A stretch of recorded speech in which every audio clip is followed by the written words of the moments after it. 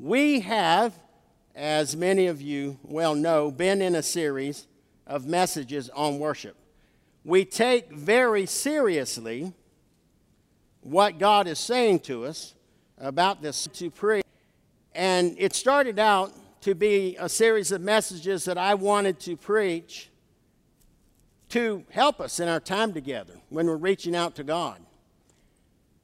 But instantly, the Holy Spirit began to move me and change the direction of the messages to include the fact that every day of our lives that we rise, not just Sunday morning, but every day of our lives that we rise out of bed should be a day of worship for us.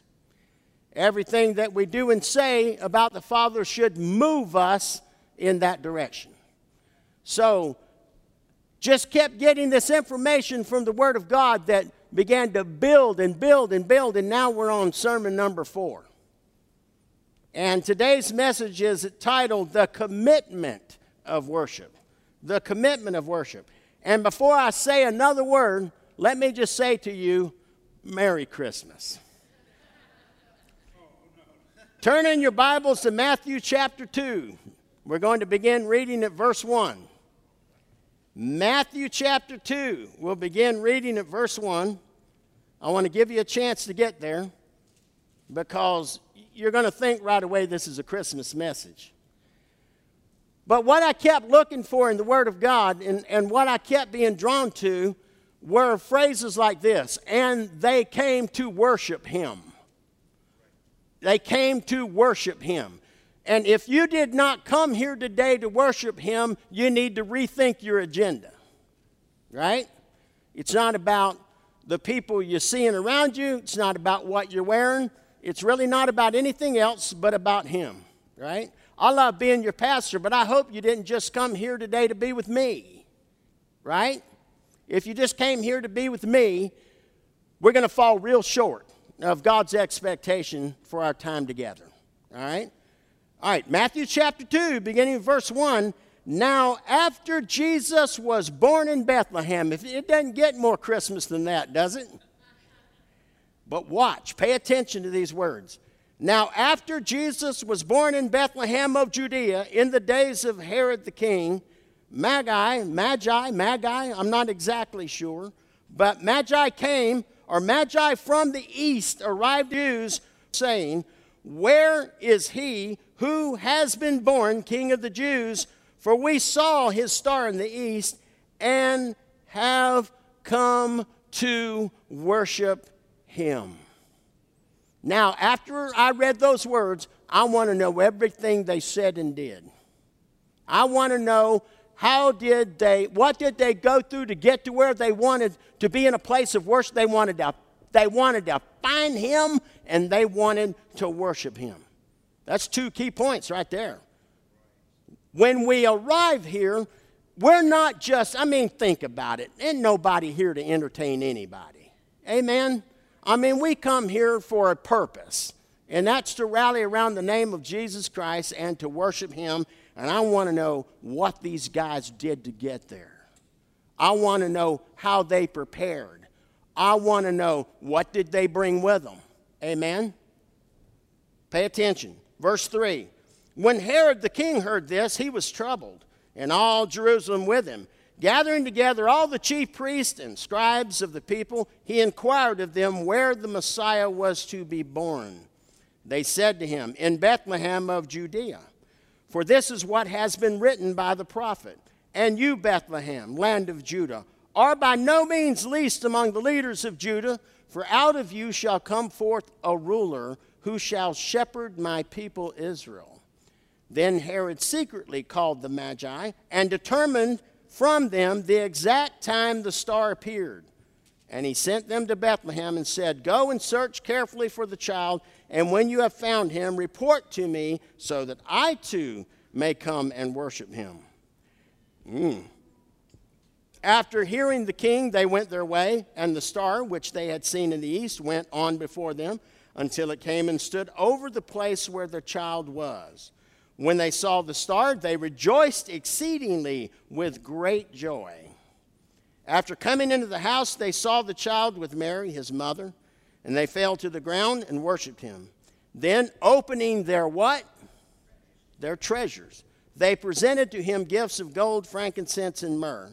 And having been warned by God in a dream not to return to Herod, the Magi left for their own country by another way. Now, this message has a purpose. And it's to understand that God is worthy of our full commitment to worship him. God is worthy of our full commitment to worship him. Such a commitment will mean a commitment of our time, a commitment of our talents, a commitment of our treasures, and a commitment of our trust. Can you say amen? Some passages of Scripture are too rich in content to be limited to study at one time of the year. This is one batch of Scriptures. The passage about the visit of the wise men, William, only during Easter. I'm just kidding. Only during Christmas, right, William? They're paying attention, William. But it has a message about worship that is relevant all year long. When you need to determine the value of your home, the person you need to call is the appraiser. Amen? If you ever sold a home, you got an appraiser involved, right? They consider the neighborhood in which your home is located. They take into account its age and its condition and carefully inspect every inch of your dwelling, paying attention to all the modifications and upgrades you've made or the places where neglect has brought about deterioration. Once they have all the data in hand, they can make an estimate of the value of your home. Think about this. In worship, something like that comes into play. When I think of appraisers and appraising, I think of worship. Now, let me tell you why. For God has invited each of us to appraise him. He asks you, he invites you. Appraise him, to examine him, and assess his worth. You know, I know a lot of people that I get to talk with and I get to be with that don't know Jesus. And if there's one thing that if I could convince them to do just this one thing, come and see for yourself. Come and appraise. Look what the Word of God says. For God has invited each of us to appraise him, to examine him, and assess his worth. When we do that, he knows the conclusion to which we must come. He knows that in all honesty, we can never give a low appraisal of him and his work. In fact, the Bible instructs us in Psalm chapter 38, verse 8. Psalm 34, verse 8.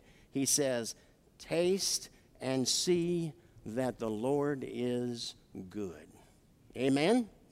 That's an appraisal. That's an appraisal. He says, in effect, come and check it out for yourself. Find out for yourself whether I'm worthy of praise. Make an appraisal of my actions, my character, and my very being, and see whether you think I'm deserving of praise and worship. God is asking us for a commitment, and he can do that because he can stand up to being appraised. Have you ever had your house appraised and you were kind of concerned about what they might find? You know, what am I going to have to fix? You know, what's that list going to look like? And we've even prayed to him, Lord, please help with the appraisal, right? Don't let anything be wrong with my house. You never have to worry about how God is going to present himself. Amen? He's never going to disappoint. We just need to pray for those who are lost that they will only turn to him and look. Amen? Turn to him and look. One of the outcomes of spending time in God's presence is that we discover that our appraisal will lead us to worship with all of our hearts. Every now and then, as a child of God, it's important that we look again. It's easy for us to get caught up in the scheduling of this world, the craziness that's going on. You know what? People can even get caught up in too much television watching. Something simple as that. Amen? When we look at the story of the wise men who come from halfway around the known world at the time to kneel before the infant, as found in Matthew chapter 2, verses 1 through 12, we can learn some important lessons about the commitments we need to make in relation to worship. We're going to look at these 4 crucial points that are on the board this morning. Number 1, God is worthy of the commitment of your time. You can't worship God without a commitment of your time. You just can't, you know. I remember being told one time by somebody, well, we'd come to church, but your church is too far, and they were out in the valley. And I was reminded of 2 missionary men that I heard almost identical testimonies of going to China and teaching the Bible to preachers over there. And when they got there, they found out that the people that had come to see them were sitting on dirt floors in front of them, wanting to soak up the Word of God for 12 to 16, 18 hours a day, had just ridden 6 days on a train where they sat in a train car on the floor and traveled for 6 days to get to where he was so they could hear the gospel. Now, there are a lot of good churches out in the valley, but I cringe to think that someone thinks it's too far to come from the valley to a place of worship. It's sad, but it's the world in which we're living in. But you're here today, and I thank God for each and every one of you. The Magi made a long and time-consuming journey to come and worship Jesus. The example they set for us should be clear. They were willing to cover whatever distance was necessary to get them to the place where the Savior was. The Magi were busy people. Listen, you know, when I got to looking into these guys, I was kind of amazed. You know what they remind me of? They remind me of some secular professors out there who got together in a university or a college one day and began to talk about, you know, these issues, these things that were out there that people were talking about, that there were certain prophecies out there about a child that would come named Jesus and that he would be the Savior of the world. And when these guys first struck out to find him, it was on an intellectual level. But by the time they found the Christ and knew that he was true and knew that he was real and appraised him for themselves, they saw the value of the child of God. David wrote in the Psalms that he meditated on God day and night. In Psalm 145, he says that every day he blessed the name of the Lord. Can we say that? Now, thank God, I can't imagine a day going by that I don't turn to him, because you know what I find older in life? Though I'm glad to be at this point that I'm at in my life where the world pulls less. Amen? I mean, it seems like the longer you live, the older you get, the more the world just seems to distance itself from you and you get closer to God. I can't think of a day that goes by that I don't mess something up that I need to talk to him about. I need to ask him to help me with it. I don't know the outcome of a situation. I need to take some time to cast my care of it over on him, or I can be buried in doubt, fear, and unbelief. Amen? Making the effort to come and worship with others will mean making a choice about how we are going to use our time. You know, when I woke up at 3 o'clock this morning in Fairbanks, Alaska, and I knew that later today I'd be in Anchorage, Alaska, and I would be with you again, that put fire in my step, right? Broke out this message again and began to go over it and just got excited all over again. Amen? Point number 2, God is worthy of a commitment of our talents. We commonly refer to the Magi as the wise men. They were intelligent and highly educated in the areas of science and law. That's what I found out by investigating. They were scholars who carefully studied the movement of heavenly bodies, similar to astronomers or astrologers. You know what caught their eye? A scripture way back in the Old Testament that said that a star would appear. The Magi were highly religious people, but their religion was not at the time the true faith. Still, when they came to understand who Jesus was and they got into his presence, they bowed before him. That's what happens when you find him. Can you say amen? These men were rich, they were educated, they were powerful, but these men bowed down before a toddler. They bowed down before a toddler. They overcame their religious misunderstandings because of what the true God had revealed to them. That's what happens when you go after God. How many of you believe that God is pretty smart? He's pretty smart, amen? He knows his way around a problem, doesn't he? When we come before Jesus, we must humble ourselves as the wise men did. We must put our own successes and gifts and talents on the altar, bowing down in humility and offering them to God. We should give honor where honor is due, but remember that even the most esteemed must bow before the knee. One day, everyone will bow the knee. Everyone. You think that God's being mocked today? No. God is not mocked. One day, all of these people who will get angry at you for your testimony, angry at you for your witness, angry at you for claiming Jesus Christ as Lord and Savior of your life, they will bow before God, and they will proclaim that Jesus is Lord. God is not mocked. Amen? We should not be threatened by the Herods who have power in this world. The wise men feared God and his will more than they feared Herod. You are never too much of a big shot that you need not bow down before him.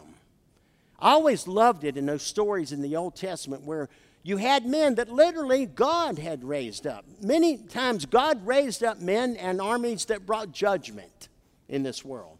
And they began to rule major portions of this world. The Persian Empire was like that.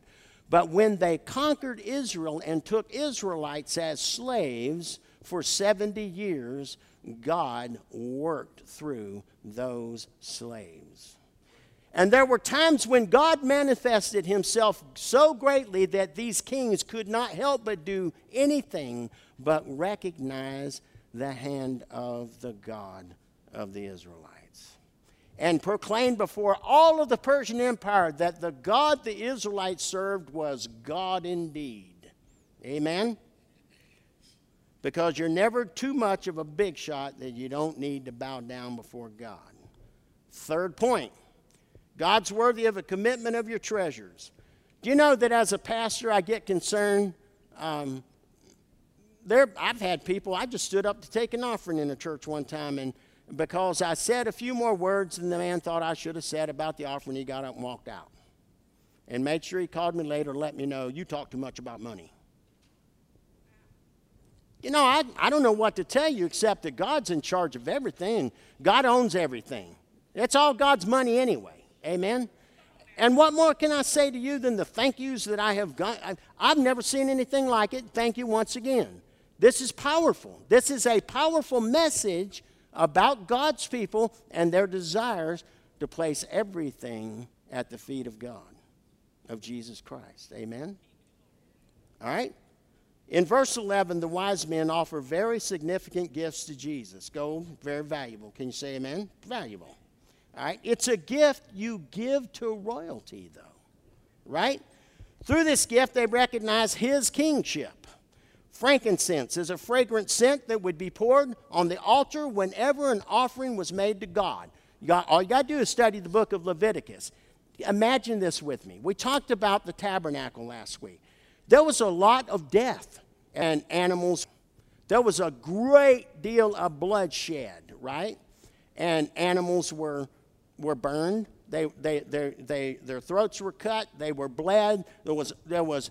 Can you imagine for a couple of million people in the wilderness, it took a lot of animals to be sacrificed. There was a lot of blood. How many of you believe that there could have been a tremendous stench? This is how they took care of it. Frankincense. Frankincense is a beautiful aroma. And it changed everything at that brazen altar. It changed everything. It changed how it smelled. How many of you know there's a huge difference and sometimes even a thin line between an odor and an aroma?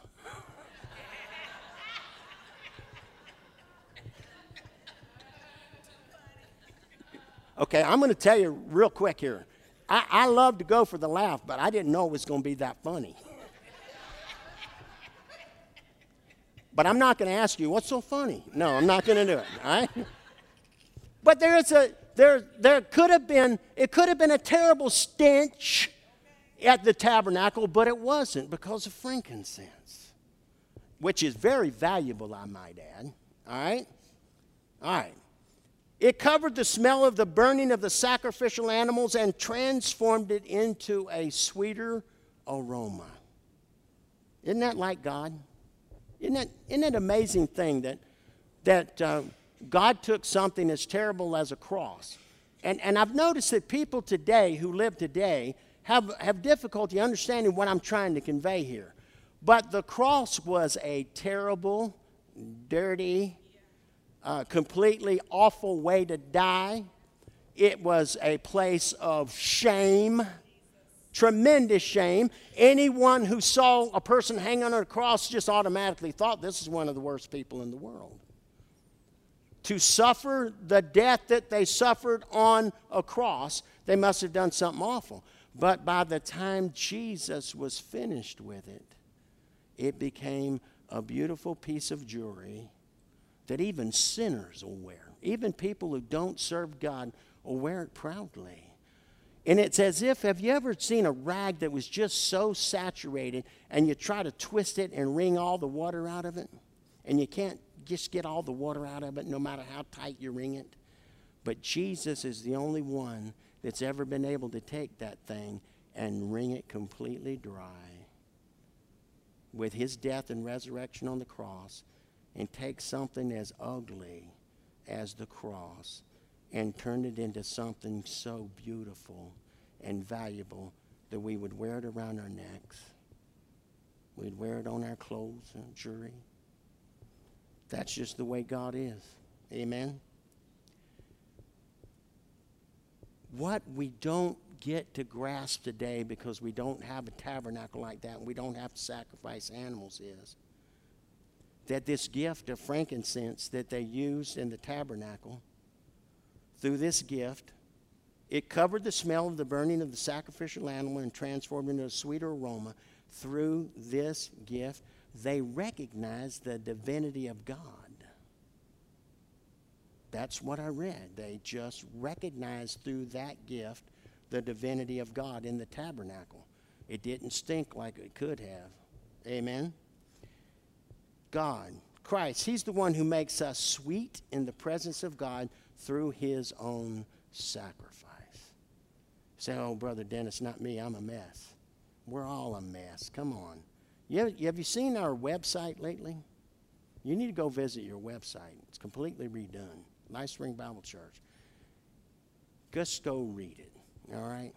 What it says is we're a church full of hurting people, there for hurting people. Amen? We're all a mess. That's what it says, all right?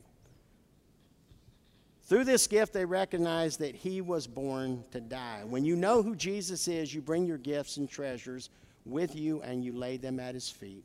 The Magi gave their best because they were giving to the best. They brought their best. That's the best they had. Not everybody has all that. But what we have, even the apostles, the disciples said, you know, we're not rich, but what we do have to give, we give. In the name of Jesus, rise and walk. Do you think that person that was crippled would rather have a bank full of money or be able to get up and walk again? They choose to get up and walk. Amen? Point number 4, God is worthy of a commitment of your trust. You can trust him. You already know you can talk to him about anything. Amen? You're not going to shock God. You're not going to surprise him. He's your father, and he has something over your parents. He knows everything. Though I will tell you that my parents were pretty gifted. There was a lot of things I thought they didn't know that I found out later. They were a little sharper than I thought they were, you know. I remember one time being so intoxicated that I got sick. I was really sick. You think, no, I had alcohol poisoning, you know. So that hangover was a little worse than other hangovers, right? And I thought I hit it pretty well, right? My dad got me up. I had a Volkswagen that I paid $75 for, so you can imagine it needed a little work, right? Well, I had to take the running boards off of it, and I had to sand the thing, and I had to get it ready to paint. Well, he had me out there under that car with that hangover taking those running boards off of it. Now, I thought I did so well that Mom and Dad didn't know, right? Mom and Dad had no idea, right? You know, just the other day, I asked my youngest son, I said, did you know what your dad was like as a teenager? He said, I think I got a pretty good idea. I said, I remember Grandmama and Grandpa telling me about the time you thought you got away with being drunk.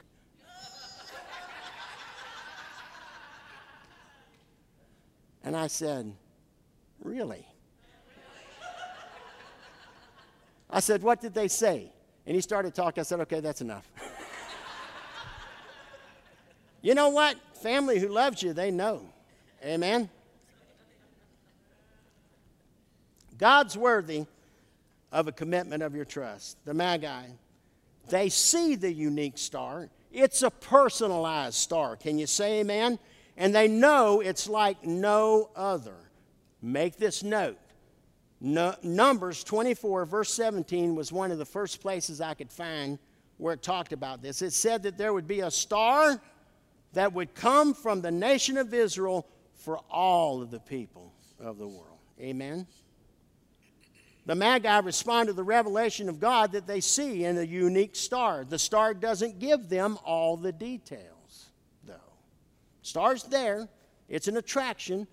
It's a map. It's a guide, but it doesn't tell them everything. Amen? They don't have all of the specific information they desire, but they take a step of faith to follow. And I'm telling you, it wasn't no easy trip. It was going to take time. In fact, the Magi get further guidance to find Jesus, even from people like Herod. Remember, Herod was the one that told them to go to Bethlehem. Even he knew that much. You know, how many of you believe that God can use anybody he wants to use to give you guidance? Because he's God. We trust him. He can do anything he wants to do. Amen? Watch this. What did we learn from these guys? That God's guidance is not only good for leading, but it's good for protection. God protected those men from Herod, didn't he?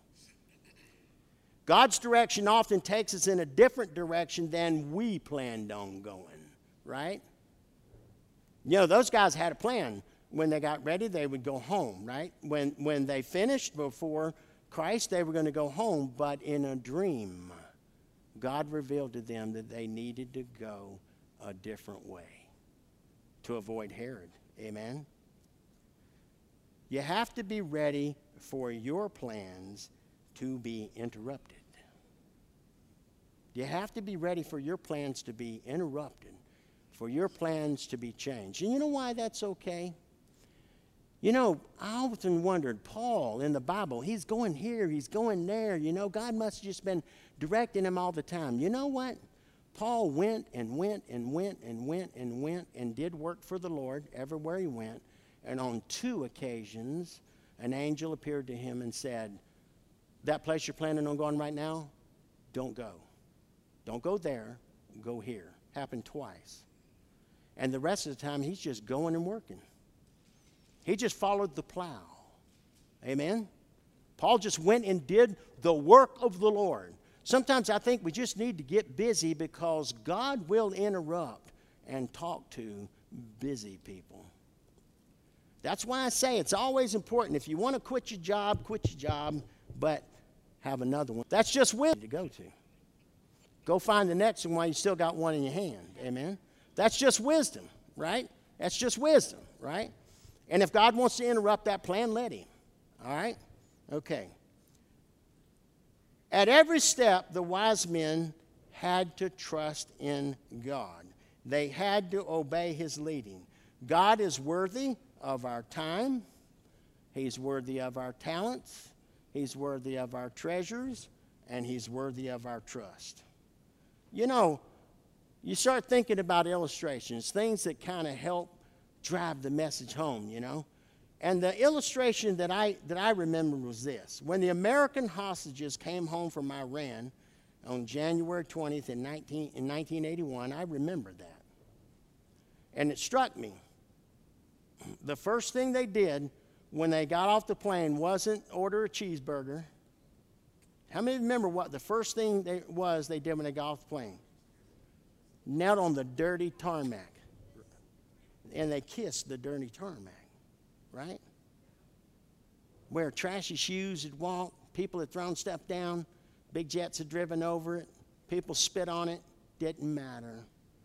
Didn't matter, did it? Here's what I wrote. When the American hostages came home from Iran on January 20th, 1981, the first thing they did when they got off the plane was to bow down and kiss the ground. No matter what kind of achievement or status they had before their capture, they put their lips on that dirty tarmac.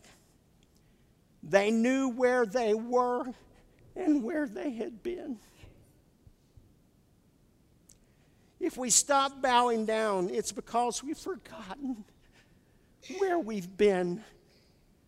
We forget sometimes where God found us. If we forget that, we'll forget why. We say, well, why, Pastor, are you riding this thing on worship? Because I can't forget where He found me.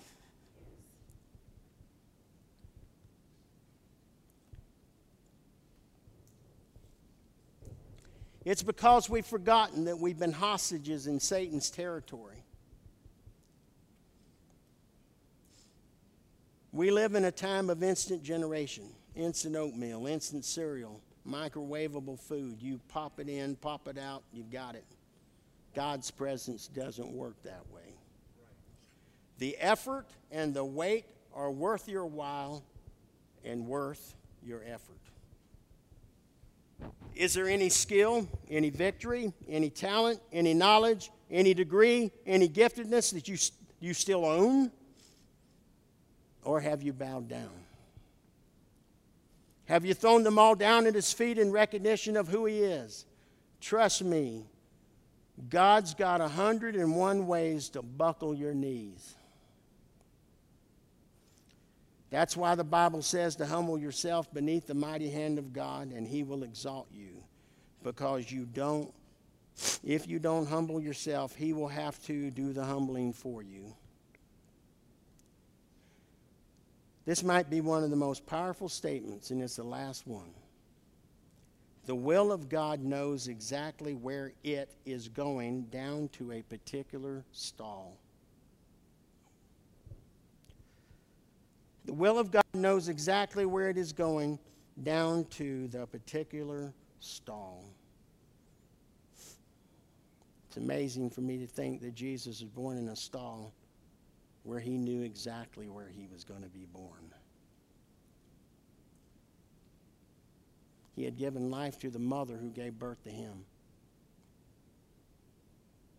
He had created the men who ultimately drove the nails in His hands and His feet.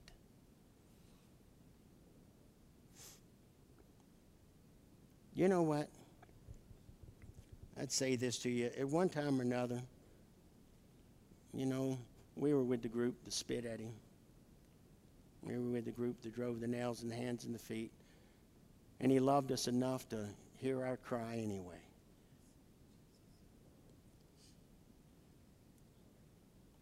Just come to Him. Amen? Anyone who moves in His direction, He'll meet you. Amen? And He'll show you who He is. We have, to my knowledge at this point, one more message, one final message on worship. If you haven't gathered by now, and I've done a poor job of conveying this to you, every one of these messages on worship are important. It wasn't just to enhance a 20-minute time of singing to God on Sunday morning at Livestream Bible Church. It was to change our lives and cause us to start getting it right every day of our life. This world's full of myriad distractions out there, And even the certain trials that you're facing in your life right now, that you're tempted to allow them to bury you, don't do it. You and your future, your life, the very breath you breathe today, is in the hands of God. Your life's not over. Amen? Your best days always lie ahead of you. They always lie ahead of you. And the thing that kicked it off was the one thing that lies behind you. You met Jesus. Amen? So we need a miracle. We need a miracle in our lives today. If we don't get a miracle, we're going to get our ears tickled every Sunday about worship, and then we're going to walk away from it and we're going to forget it. That's not my style as your pastor. I don't stand up here, ooh, I love to impress you. No, I just want to give you the word. You know, one day the church will be so large we'll have to have specialized discipleship training classes. Did you know that? But right now my goal is to disciple every one of us. Every single solitary one of us. Let this word change your life. Amen? It's going to take a miracle. There's a lot of distractions out there. Amen? Do you believe God has a miracle for you? I'm believing Him for miracles for me. See, when I preach up here, I'm preaching to me too, right? That's why it grits me so hard sometimes. I can't help it. And I have to stop and pause and ask God to help me get the next few words out, or I won't be able to talk. God loves you. Amen. I'm going to pray for me. I'm going to pray for me. We all need help. Amen. I'm going to ask you if you want to be a part of this prayer. Just stand up. That's all I'm going to ask you to do. It's an act of faith. Stand up. I'm going to pray. I'll pray for all of us. Amen. But rise up to your feet. I'm going to tell you something. One time I remember praying for somebody, and I was led of the Lord to grab them, hold them up, and say, listen to me carefully. Stand and take all God's got for you. Stand and take all God's got for you. And that's my challenge for you right now. Stand and take all God's got for you. Father, in Jesus' name, I want to thank you once again for your word. Your word, Father, is power. And I thank you that that power is manifest in our lives in this place today. Thank you, Lord, for changing us, for touching us with the power and presence of your word. Father, we've been in this series of worship now for 4 Sundays, and we're going to do one more unless you just keep us going, Father. But we've endeavored with your help to glean out of your word the truth that would change us and heal us. And Father, I want to thank you right now that people are facing, some of the people in this room are facing some of the toughest trials of their life right this very minute. Right in the face of that trial, Father, reach out and touch them as they turn to you. Let them know, Father, you know the end of the matter. It's going to be okay. Help us, Father, to learn to cast the cares of this life, all of them, over on you because you care for us. Drill into us, Father, not to worry, to pray about everything. And you, Father, the one who gives peace that surpasses all understanding, would touch our lives, Father, and instill that within us. Father, we could talk forever, and we will talk forever about your greatness, your grace, your mercy, your goodness, your kindness, your provision, your help. You're being a strong tower, Father. And Father, there are people in this room right now receiving a touch from you right when they need it the most, Lord. I want to thank you, Father, for your glory manifest in our lives. You're such a gracious God that you don't only dwell with us in this place on Sunday mornings, but you go with us as we leave. You watch over us. You protect us. You keep us safe, Father. Cause a hunger for your word to rise up within us and consume us, I pray, in Jesus' mighty name. I want to thank you, Lord, once again for all of the churches in the city that lift up the name of Jesus, but I especially want to thank you humbly, Father, for what you're doing with LifeSpring Bible Church. Thank you, Father, for how you're preparing us for the harvest. Father, the hand of your blessing resting on us the way it does can only mean one thing. You're not just going to wake up tomorrow morning and forget our address and forget where we're at. And Father, because we are clinging to you, Father, we're pressing in the name of Jesus. If you can do the great things that you've done in our midst this summer alone, how much greater it'll be as we move forward. I don't think eye has seen or ear has heard, Father, yet. But Lord, we're getting hungry. And we know it's a hunger that only you can satisfy. Go with us, we pray today in Jesus' mighty name. Amen. Fellowship together with your brothers and sisters before you leave here today.